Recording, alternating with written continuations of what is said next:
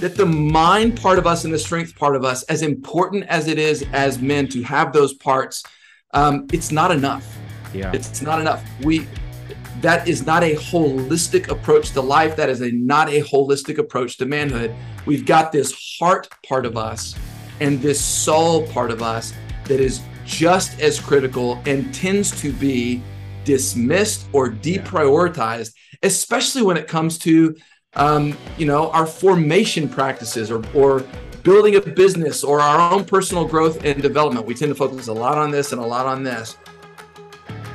Welcome to Authentic Conversations. I'm your host, Ryan James Miller, and I believe the way to freedom, fulfillment, and success ultimately comes by living as the most authentic version of yourself. If you're ready to live the life you've dreamed of, you're in the right place.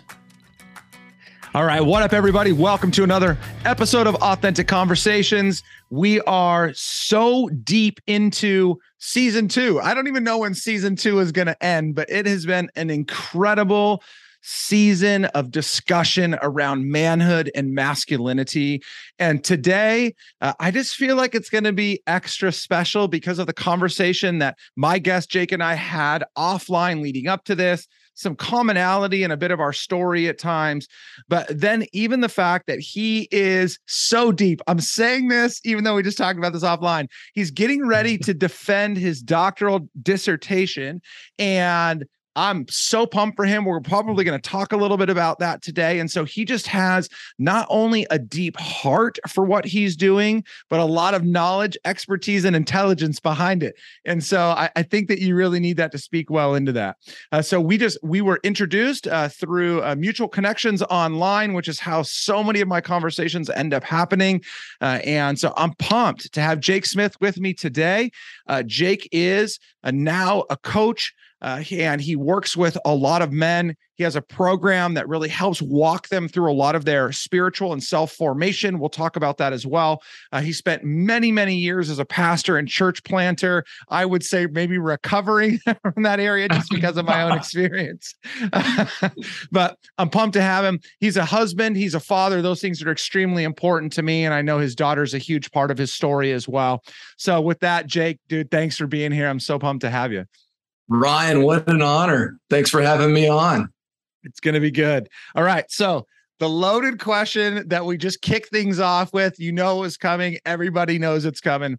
For you, you've spent so many years discipling men, working with men, coaching men. Now here you are about to get your doctorate. I'm just saying it. You're gonna have those letters as a result of your investment into into manhood. And so to you, what does manhood and masculinity mean? Yeah. So for me, I was a pastor for 21 years, Ryan, before I started doing what I'm doing now, the coaching and the counseling and all of that. And for me, I got to go to the scriptures for that. And specifically, I got to go straight to Jesus himself. Okay. That's me. And he was actually asked 3 different times, or at least there's these 3 recorded moments in the New Testament when he's asked, what is the most important thing in life? What's the greatest commandment? And in his response, all 3 times he affirms this ancient spiritual framework called the Shema. Okay. Now, all the Shema is, he said, here's the most important thing. Love God with all your heart, with all your soul, with all your mind, and with all your strength. This is the greatest commandment. The second is love your neighbor as yourself. There's nothing more important than this. Or in Matthew 22, he says, all the law and all the commandments hang on that. Like, this is what it's all about. This is the essence of life. So for me, I've pulled from that what I now call our spiritual anatomy as men. And like the physical body has systems, we got circulatory system and a respiratory system and so on. The spiritual anatomy has systems too. We've got a heart system, we've got a soul system, we've got a mind system, and we have a strength system. And for me, what manhood looks like when it's playing out the way it should, when we've initiated ourselves, or been initiated, I should say, the way that we should be, when we have been brought to this place of maturity, it must involve all 4 of these systems being uniquely attached, nourished, and integrated so that I can draw the energy, to face whatever life drops in front of me, to relate with this person, to solve that problem, to overcome that challenge, to tough this thing out. I need access to all four of these attached and nourished systems if I'm going to be able to show up as a holistic, empowered, initiated man in the world to make my mark. The problem with that, though, Ryan, is, and then I'll pause and let you break in here because I can talk all day about this stuff. Yeah. Most men are living dominantly from only one or two of those systems. And the others remain in some lesser state of development, or they're malnourished, or in worst case scenarios, they're detached completely. And when this happens, we end up with these men in 30, 35, 40 plus year old bodies, but inside they're 12 or they're 13 or they're 9, and they got stuck back there in life. And this is when guys like Parker Palmer, Henry Nouwen, or Carl Jung, they call it the fragmented life. We're living as these fragmented, underdeveloped versions of ourselves. And that's when harm gets done. Yeah, man, it's so good. Okay, so simplistically, for those that maybe just got caught up in just like, whoa, that was a lot already. So these 4 areas of head, heart, physical strength, and soul is what Jake was alluding to there. Okay, so the last thing you said stands out to me so much as you were breaking that all down. The definition is wonderful and beautiful, and I think that it's so important. But I think that while I don't love going here, I think that we immediately attach to the problem, right? Like, there's a problem. We need to figure out what the solution is. I wish we could just say, as you did, and I deeply believe as well, if we as men would put our faith in Christ and we would continue to stick our nose in the Word of God, understand and then believe in what he says and go live that, we would have no problems. Like that would be the ultimate solution, I guess. But you said that there is this breakdown that we're seeing, this fragmented life. And we see it all the time. I mean, there are just idiots running around at 55 years old that are being outmatured by 12-year-olds. And so where do you, in all your experience, see those breakdowns beginning to happen? Or what is the nature of that fragmentation that leads men in their 30s, 40s, and even 50s to be living as adult children? Yeah, you're exactly right, Ryan. I mean, the philosophy tends to be, if we just grow our knowledge and our understanding of things, of subject matters, and we are constantly increasing this, and we're investing in this, right? How do I take this knowledge and go apply it, go work it out, go live it out? That is somehow going to create an abundant life. That is somehow going to lead me to the life that I'm after. And if that were true, then the smartest, most driven people would be the best people. And you already know that's not true. And so do I. Incredibly intelligent, highly successful people flame out all the time. Men who are much smarter than me and more disciplined than me and more driven than me, mind and strength, flame out all the time. We read these news articles every day. And so that in and of itself demonstrates that the mind part of us and the strength part of us, as important as it is as men to have those parts, it's not enough. Yeah, it's not enough. That is not a holistic approach to life. That is not a holistic approach to manhood. We've got this heart part of us and this soul part of us that is just as critical and tends to be dismissed or deprioritized, especially when it comes to our formation practices or building a business or our own personal growth and development. We tend to focus a lot on this and a lot on this, but we dismiss the stuff that's underneath the surface of the skin, and we do it to our detriment. Yeah. Okay. But again, I would love to throw all my opinions out here, but everybody's heard enough of those. I mean, why? Why do you both believe and then practically see, because you've seen it through experience, why are those two areas, heart and soul, so underserved and undernourished with men today? Yeah, well, it's certainly a cultural thing. I mean, when we talk about Let me give a quick definition for these systems, because that's going to allow me to speak to that a little easier, make sure we're on the same page there. So the strength part of us is all about independence and mastery. Okay. Right. It's my ability to self-affirm. It's my ability to understand something about my natural talents and abilities. It's about my learning agility, my ability to tough something out, to take a hill, to execute, to grow my skills, even to the point where they're monetizable. Right. This is all strength stuff. Okay. Mind is actually about responsibility and reason. So it's my ability to be reason able, right?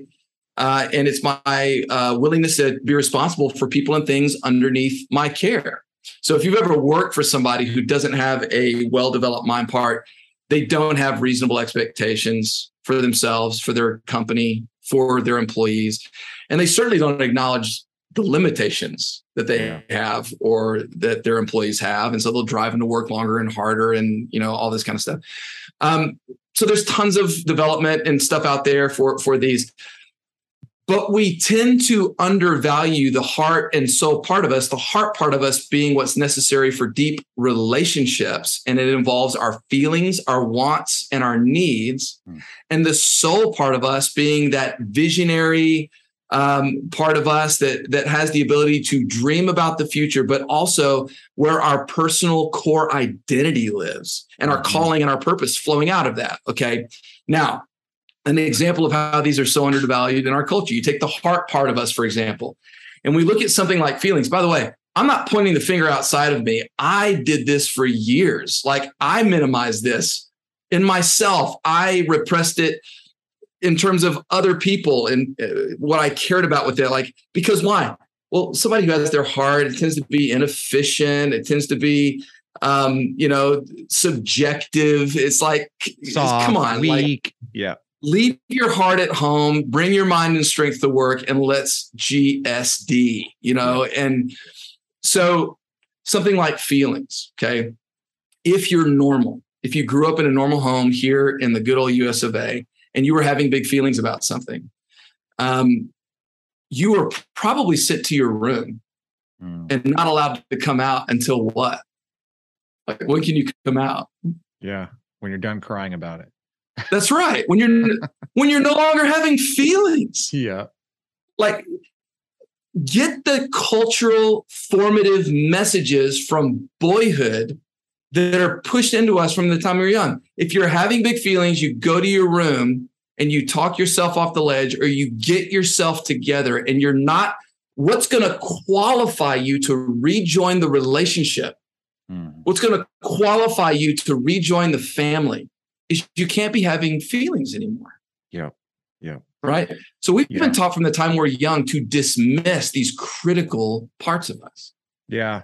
No, I mean, it's so apparent that we've grown up like that. Like, for me, it was a little bit different, but only because I was raised by an extremely emotional single mom. Primarily, that's who I spent 90% of my time with. Every other weekend with my dad. My dad was extremely strict, and I didn't really see any emotion other than the strictness, the anger. I mean, he was fun at times, but never really the emotion that I remember, like the crying and things like that. So for me, it was, I saw what I didn't want in my dad necessarily because it was so harsh, so strict. But then I was expressive and I had feelings, but I didn't know what to do with them. I didn't understand how a man was to grow up and properly express them. So at times that turned into, and we see this in a lot of research, that turned into anger and rage, or that turned into seclusion and solitude. I didn't understand how to process those things. And I really never did until I was in my early 20s and married, and we were having marriage issues. We came to faith, and I started to understand why God had put the feelings in me that he did. So that's so huge. That's right. And here's the thing. Sometimes people confuse emotionalism with feelings, with feelings work, like good, healthy heart work, feelings work. Okay. And they are not the same thing. Emotionalism is when my feelings have me. Okay. But mature manhood looks like my willingness to have my feelings. And that is a very different thing. So here's what I'll say about the heart part of us when it comes to manhood. If you are a mature man who has an initiated heart and you have done the heart work and you've learned to live life with this thing that God gave us as a critical part of our makeup, okay, one of the things that emerges out of that mature heart is understanding the heart never gets to drive. Like the heart should never be driving the wheel of my life. That would be like giving the wheel of the SUV to a 7-year-old to now go 80 miles an hour down the highway. And that is chaotic and that is irresponsible. Like the heart does not get to drive. The heart needs to be guided and led by me. It needs to be parented and nurtured by me. Right. And so it's not a pilot, but it is a valued passenger and navigator that sometimes needs to call out from the back and say, I got to pee. And there are times with me driving as a man, the SUV of my life, I have to say to my little heart back there, you just peed. Like, we're not stopping for an hour. Yeah. Hold it, or it might say, I'm hungry. Can we stop to eat? And I said, I told you to eat before we left the house. We'll eat. There's a city 2 hours up ahead. We'll eat lunch there. But there are other times where my little heart's talking and me being aware of it. I need to go, yeah, we can stop up here. We can help you get what you want and need. And me learning to parent and guide my own heart is a critical part of mature manhood. Well, and I think now, I think to that example, I mean, and what you're alluding to is that while we should never allow our emotions exclusively to drive anything, because again, we know how quickly those can get out of control. I think that you're also saying that we should never let any one of those 4 areas exclusively guide us or lead us, that they need to be integrated in one degree or another. Because if not, if I'm just using logic, right? If it's only logic, I may not incorporate some of the feeling and emotion that goes into decision making that's necessary to make something that may lead me ultimately down the right path, but logically it didn't seem like that. Yeah, true manhood has access to all 4 of these systems and knows what they need from each one of them to show up again to whatever life puts in front of them. Before I started doing this work, have you ever heard the phrase, like, you brought a knife to a gunfight?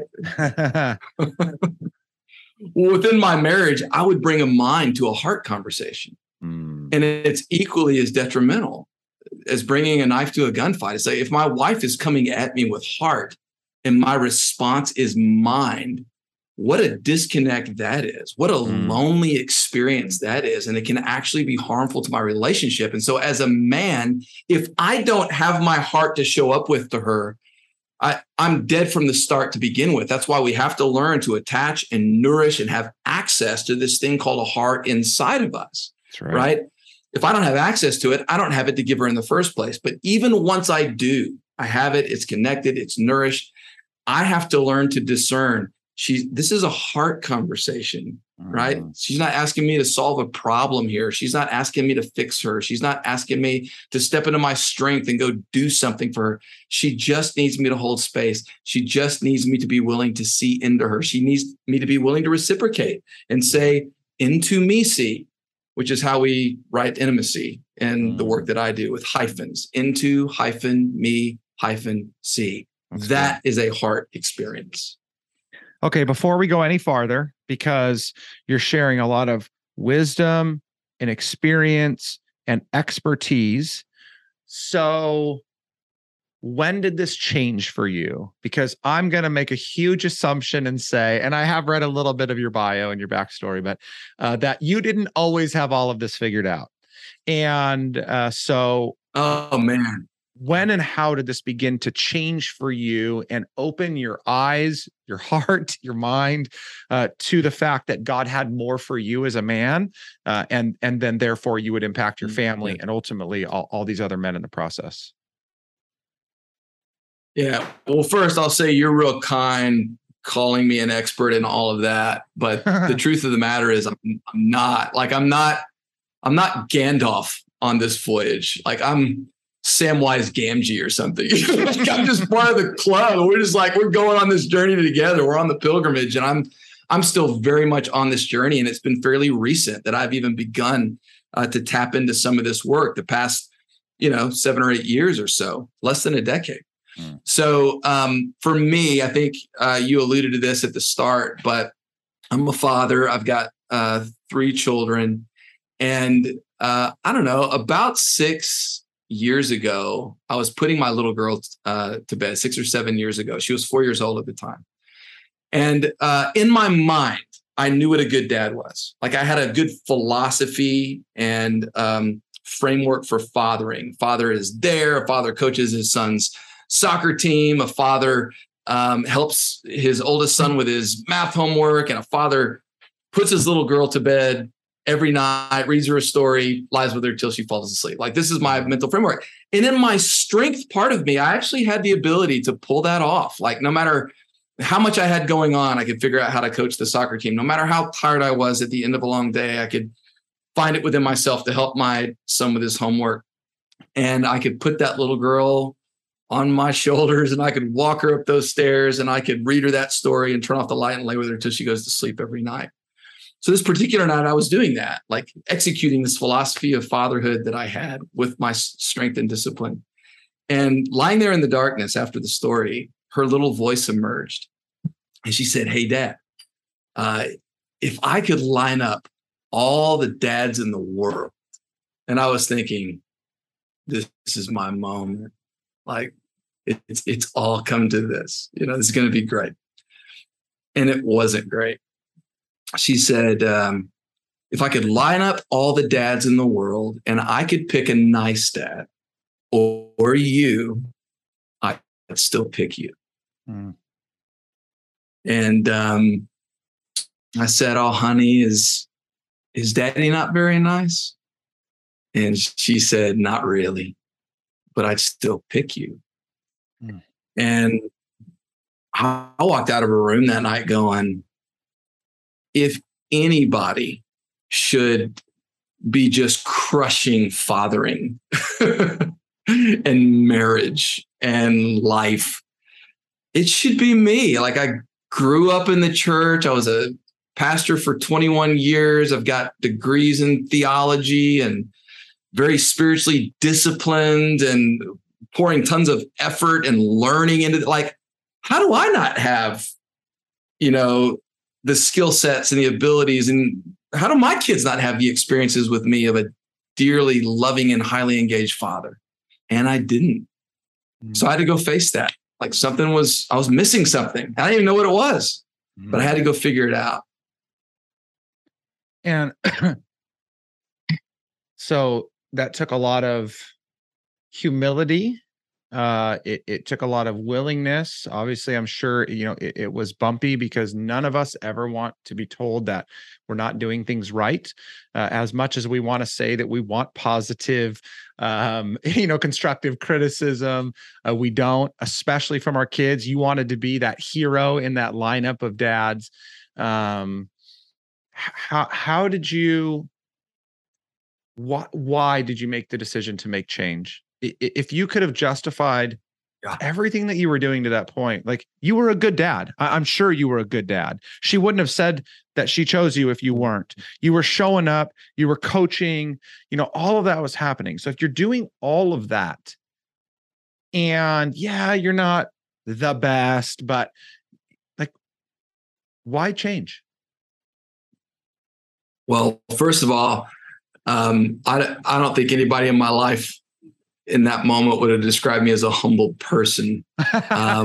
My little girl just happened to be probably the only person in my life that could have given me that kind of feedback without me becoming defensive or dismissive. Like that's your opinion or something, but I could not resist the sentiments of my own little girl. Like she was the one that had her foot in the door and had it cracked. And when she told me, that I wasn't kind with her, tender with her, valuing her the way that I wanted to, but it just wasn't working out in the way that I was being her dad, I wasn't okay, man. Like that was the crack in the dam for me. That's like, and literally, she was probably the only one, the only prophet that could have given me this view to my blind spot. Like, so it just happened to be that it was her, and that she had enough courage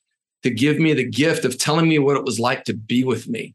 And in my framework, when we look at this feelings framework, I use a framework from Dr. Chip Dodd, his 8 core feelings framework. And one of the feelings in these 8 core feelings is anger. And anger is the only feeling that makes us do anything. It's the action feeling. None of the other feelings actually drive action. Only anger does. And I had so much anger to be able to be the kind of dad to my daughter that wasn't just checking certain boxes in my philosophy of fathering, but that was actually going to allow her to experience me and allow us to have a relationship that was substantive and connected and meaningful and supportive. And she was pretty clear that that wasn't true for us. And I had enough anger to go, well, I'm going to go figure that out. I don't care what it costs me. I don't care what it takes. Wow. And so what's that path to change been like for you? Yeah. Well, it's been hell on earth. How long ago was that? That conversation was about 7 years ago. She's 11 now. She was about 4 at the time. Okay. So first of all, the powerlessness I felt was like, I'm a pretty smart guy and I'm a pretty driven guy. And that hasn't achieved with her, what I'm hoping to achieve. So if I can't go learn it and grind it out and achieve it, where does that leave me? Because I've lived my whole life like that. Like, where does that leave me? And I was fortunate enough, or perhaps, God is gracious enough that he just led 2 older men into my life who took me on a pretty painful journey that wasn't looking for something outside of myself that I needed to go find and discover.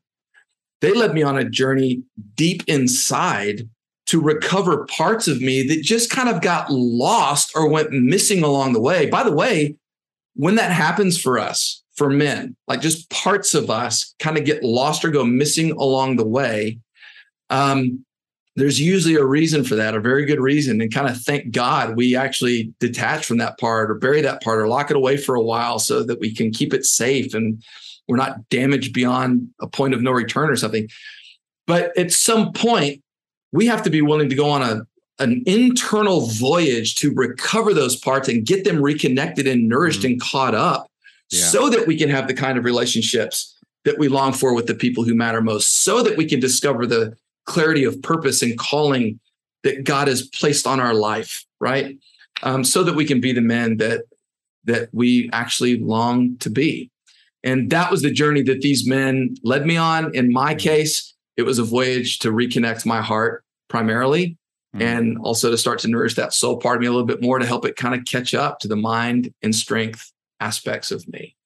So that's so good, man. That's what it looked like in general. Yeah, no, I mean, I think that's so good. So I'm in the process of writing a memoir and tentatively titled "Using Our Wounds as Weapons." And through this process, through my own journey and own process, it's very much what you're talking about. So many of us have been, men particularly, but women too, have been conditioned to move past. Like, as soon as we can get over the wound, as soon as we can move past it, just get on and run like hell in the other direction. And I feel like, and I'm sure you would agree to the belief, that every single thing we've experienced in life was intentional in God's holistic plan for our life to shape us and mold us into the people that he's making us to be, and ultimately to accomplish the things that we are going to accomplish. And so without actually using those wounds, understanding them, healing from them, growing through them, we're never going to fully be the men that God has created us to be. It's just literally impossible to even do that. Ryan, I love that you're tapping into that and saying that, because it might be the most important thing on anyone's journey or path to mature manhood. When we talk about healing from our wounds, I actually believe we're talking about that heart part of us. Like we've got to be willing to heal. And obviously, when we talk about the heart, we're not talking about this muscle in our chest that's pumping blood through our body. We're actually talking about this part of the brain right back here, the limbic brain. Mm-hmm. And there's a couple of things about this part of the brain. One is it doesn't have language, which is why when we're having feelings and we're trying to talk about our wounding life experiences and all that, it's really hard to find the words, right? Or I got so frustrated, or I got triggered with your facial expression or your tone of voice or what you did or said, or what happened there when you cut me off in traffic or whatever it is. And it's like, what the heck am I like? It's hard to find the words to explain why that was such a big deal to us or what's going on. It's because there's no language back here, right? Yeah. But the other thing is there's no time. Like the heart, this part of the brain does not acknowledge time, which is why something that happened to me when I was 9, a wounding experience when I was 9 or 6 or 12, might as well have happened yesterday. Yeah. And it will inform the way that I respond to this conflict or this relational tension. It will inform the way that I react when somebody cuts in front of me at the grocery store, whatever it is, because my brain is gonna tell me a story about what's actually happening here, and my response or my behavior or my reactions, whether in a marriage or with a stranger at the grocery store, are going to flow out of that. Yeah. So I've got to actively work to heal from these wounds so that the wounds stop running my life as an operating system. And that is what good heart work is all about. Yeah. Which goes back to what you said earlier, like, as a man, because they don't know how to deal with those emotions, they've never been taught how to deal with them, even to talk about them, that area at all. Like they get stuck in this loop and this cycle. And so they will never fully flourish and grow. It's just completely impossible for them to do that. No, that's exactly right. I've had a lot of fun leading heart groups where we're talking feelings and all that kind of stuff. I've done it with Green Berets. I've done it with NFL defensive linemen, like just all walks of life, CEOs of billion-dollar companies, and some of them kind of come in and they just have a go at me a little bit. Like, what do you do in those heart groups, man? Like, what do you do in those? Like, you sit around, talk about your feelings, eat quiche and drink chai lattes or something. Like, what do you do? And I just look back at all of them and I say, man, you do not have the guts to come sit in a group with me. Like, you think it's for the weak, you think it's some feminine thing. Like, trust me, you do not have enough courage. It is less scary to go rappel Australian style out of a helicopter than to come sit in a circle with me, pal. So when you think you're ready for what I got, you come call me. And they eventually do. Like, a lot of them like pony up to like, well, I'll sit in one of your group, and they come sit in a group. And I'm just telling you what it means to have your heart and to have feelings is I can grow my capacity to hold the tension of the feelings that are true inside of me. I don't have to express them. I don't have to like go freak out on somebody or break into a sobbing mess, whatever, but I'm willing to be able to have and hold the tension of my feelings. And I'm willing for you to have yours. I don't need you to not have feelings. I don't have to fix you or get you to buck up or reassure you with cliches or whatever it is, tell you to tough something out. Like, I can handle it. I can handle you having feelings and I can handle me. And that was a huge shift, Ryan, because I spent most of my life not more committed than making sure I wasn't going to have feelings. So what do I got to do to not have feelings? Yeah. What do I got to achieve? How hard do I have to work? What do I need to drink? How do I need to be optimistic? Like, what do I need to do to not have feelings? And the only thing I was equally committed to is, how do I make sure you're not having them either? Because if you have them, I'm going to have them. Right. And I don't want to have them. And this is why I rage at my kids. Like, I come in after a long day and they're coming up and they, hey, daddy, like whatever. And I'm like, I get irritable and dismissive. Give me a second. I just walked in. No, I don't want to, what's happening? Well, I'm having feelings because of the way that they're interacting with me. And I'm not strong enough to have feelings. I'm not strong enough to hold capacity for feelings when they're rising and the charge on them is getting bigger. I don't have the strength the heart strength to have feelings with my wife. And so I argue with her and become defensive and can't be confronted and need more affirmation than is hers. I need her to overcompensate in the relationship, or I need her to just leave me alone. And no, I don't want to talk deep. Like, why? Because I don't have the capacity to. Yeah. And this is what we're working to do when we're working to get our heart back. We can actually grow that muscle. I love this idea that you're not man enough to deal with or express your feelings. I mean, it's just so cliche at face value, and yet it is just so damn true. Okay, so something interesting. So I don't talk a lot about what people do necessarily in these conversations, because I really want to just help people more understand like how they're dealing with all these things. But you so directly work in this area. But I have a question for you.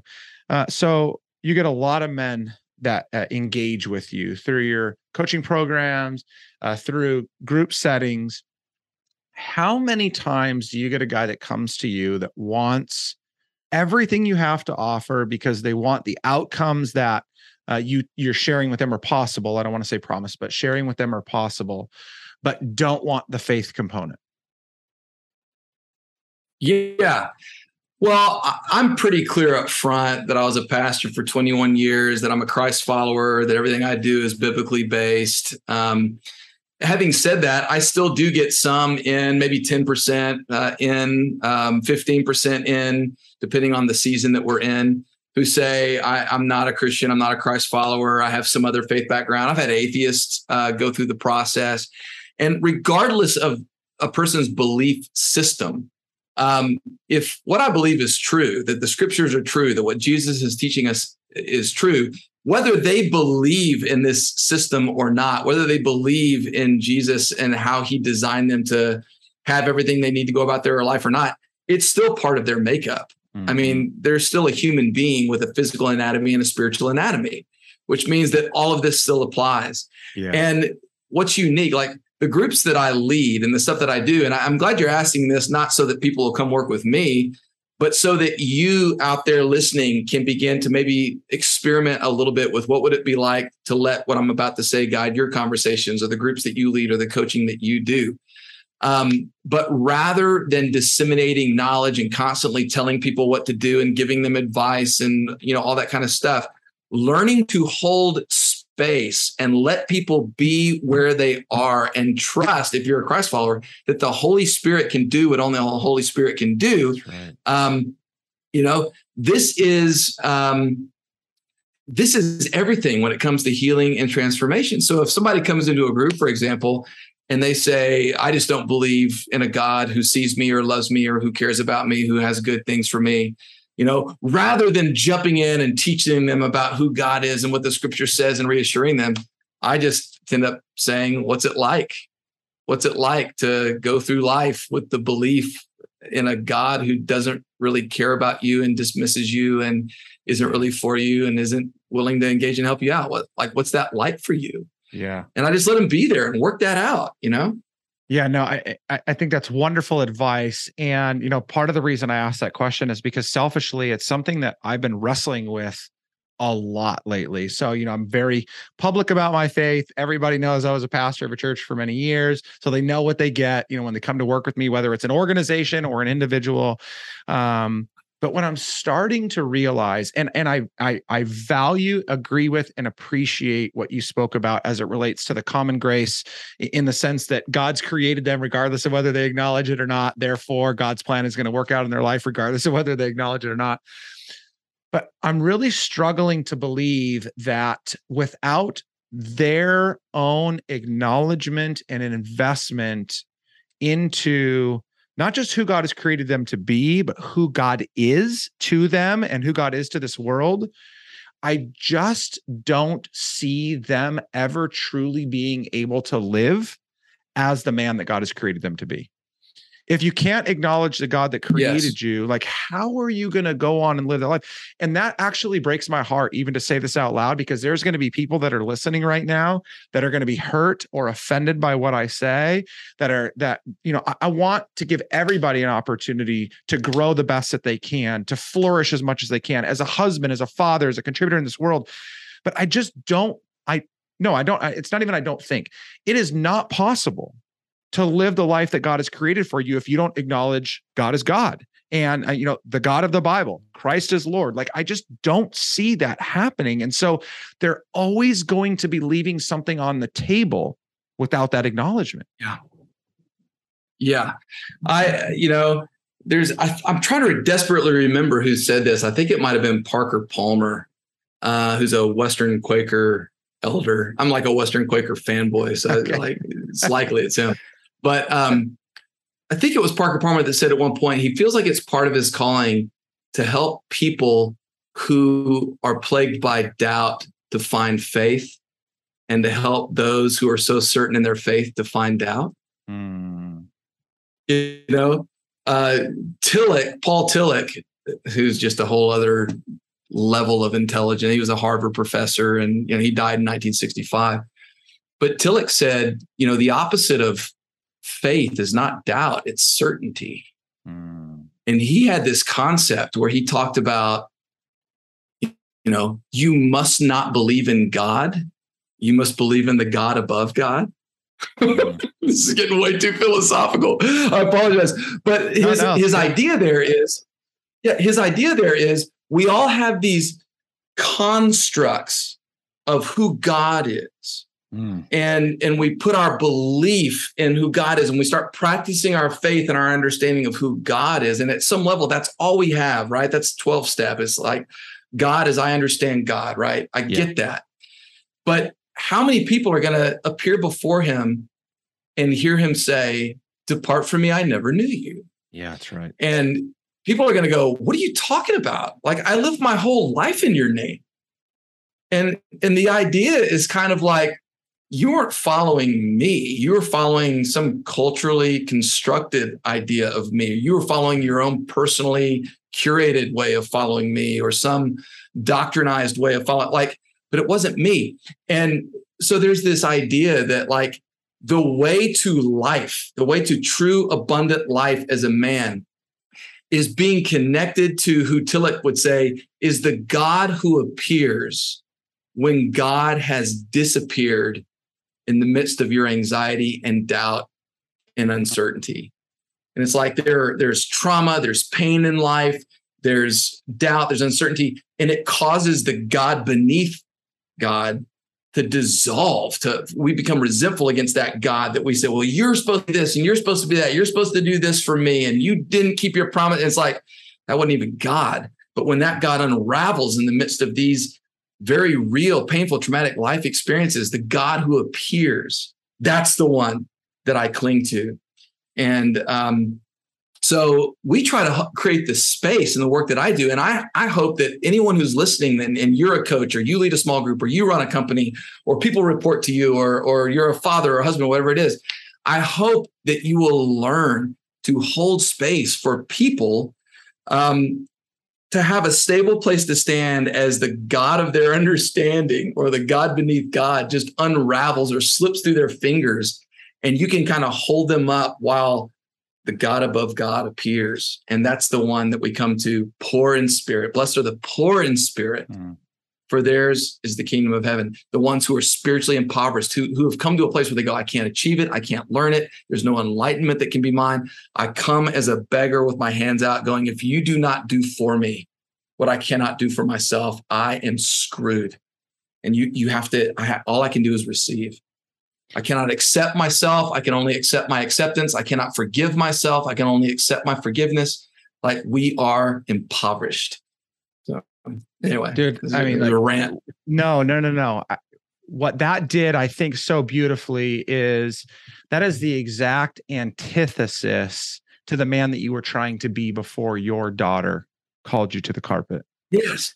And I think that is this kind of man. Yeah. It's the same man that the majority of us have strived to be for all of our lives. Most of the men that I surround myself with, that I coach, they're successful. Their head is down. They're hustling hard. They'll blow through any wall. If an obstacle comes in their way, they're going to figure out how to grind through it themselves.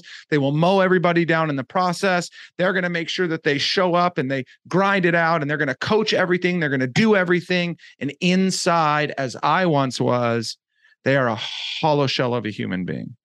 It's because they have tried to do everything for themselves that really can only be done once they surrender all of themselves to God. That's right. And let God begin to work. So I love that. The result is meaningless. Everything is meaning. Yes. Yeah. No, I mean, I think it's just, it's such a wonderful place to land. And as we do, I have a final question for you, because I think that I know that there are a lot of men out there that haven't had the daughter moment, or haven't had the get shot at and watch a friend die moment like I had. So they haven't had that, or they haven't had absolute financial ruin. There just hasn't been that moment of like, wake up. How do you right now speak something to them to help illuminate their need to make a change before devastation hits for them? Yeah, I've learned I can't, other than to plead. It's like you can do prehab or you can do rehab, and prehab is better than rehab. Don't wait until it's too late. I got so many men who sit in groups with me, and they did it. Like, they built the company. They want for nothing other than the fact they have no relationship with their kids now that they're grown and out of the house. Other than the fact that they lost their marriage somewhere along the way. Even if divorce didn't happen, they're living as roommates, living parallel lives with no intimacy or connection, right? And you can wait and try to make up ground that you lost, but don't miss the time that you'll never get back. And here's what I would say. Here's how you know you're in trouble. Okay, here's the litmus test. I challenge everybody listening to go and do this litmus test. Make 20 minutes of space and go sit on your porch without a phone, without anything, in silence for 20 minutes. Just sit there in silence for 20 minutes. And if you can do that and it's comfortable and wonderful, and you don't feel like you've got this compulsive need to get up and do something because you're wasting time, or you don't feel like your mind is splitting off and racing in a million different directions, or you don't have feelings that start to rise as you spin on what was said or done back there by her or your boss or your coworker or the employee. Like, if you can just sit there for 20 minutes in peace and feel refreshed at the end of it, you're good. Just keep going. If you can't, take that as a major red flag. Like, the silence and the stillness doesn't create anxiety, doesn't create compulsion, doesn't create discomfort, it just reveals it. So if I'm anxious or compulsively driven in the silence, I was already anxious or compulsively driven, but sitting in the silence just brought it to the surface. And it's like, oh, there's what's actually true inside of me. Okay. So that's what I would say is do that litmus test. And if you can't sit in the silence and be okay, get some help. Call Ryan Miller and get coaching immediately. I don't know. I'm going to say I'm calling Jake Smith. Okay. So for time's sake, we're done, but I'm going to ask something of you. I've actually never asked this of anybody else before, but I want to have you back on as soon as you're done defending your doctoral thesis. We talked about the fact that, so we're recording the end of July. This podcast is going to come out second week of September. You will just about have defended, right? It's going to be right around that time. Yeah, I think about the middle of November before Thanksgiving is when I defend. Yeah. Okay. Mm-hmm. So I'll stay in touch with you. I want to have you come back on, and I want to talk all about not the process, even though that will be great. But now I want to talk to the doctor that has had the opportunity to defend all the things that he has been fighting for this whole time, and to see what you learned and how it's come out the other side. So are you willing to do that? I am. Awesome, well, let's commit to it. All right. That means it's got to happen. You're going to get it. You're going to have those letters. It's going to be dope. All right, man. Thank you so much. I mean, we could have gone for hours for sure, because I think there were so many things that were just racing through my head as we were talking, but I just love the picture that you painted. I love like that last little moment of going and sitting in silence and allowing that to reveal. I think it's just such a beautiful, practical opportunity for us all to ultimately be honest with ourselves and then go get our shit together. Thank you. I appreciate you. I appreciate what you've shared. I've learned, I've been encouraged a lot by what you've shared. I'm looking forward to staying connected. So Jake, thank you so much. Me too, Ryan. Thanks for having me on. Can't wait to do it again. Awesome. Guys, as always, I mean, make sure you go follow Jake, you connect with him. We'll share all of his contact information in the show notes. You don't want to miss all of the things that he's doing. He's got incredible resources available on his website. You can follow him on social media. We'll share all that there as well, but reach out to and connect with him. Got any questions, comments, concerns? You know where to find me. In the meantime, go be the men that God has created you to be. Thanks, guys. Talk to you soon. Thank you for joining me on this episode of Authentic Conversations. If you are ready to live the life you've dreamed of, I'm here to help. Head to ryanjamesmiller.com/podcast to begin your journey. And if this episode impacted you in any way, pay it forward by sharing it with someone you know. I'm Ryan James Miller, and I'll see you next time on Authentic Conversations.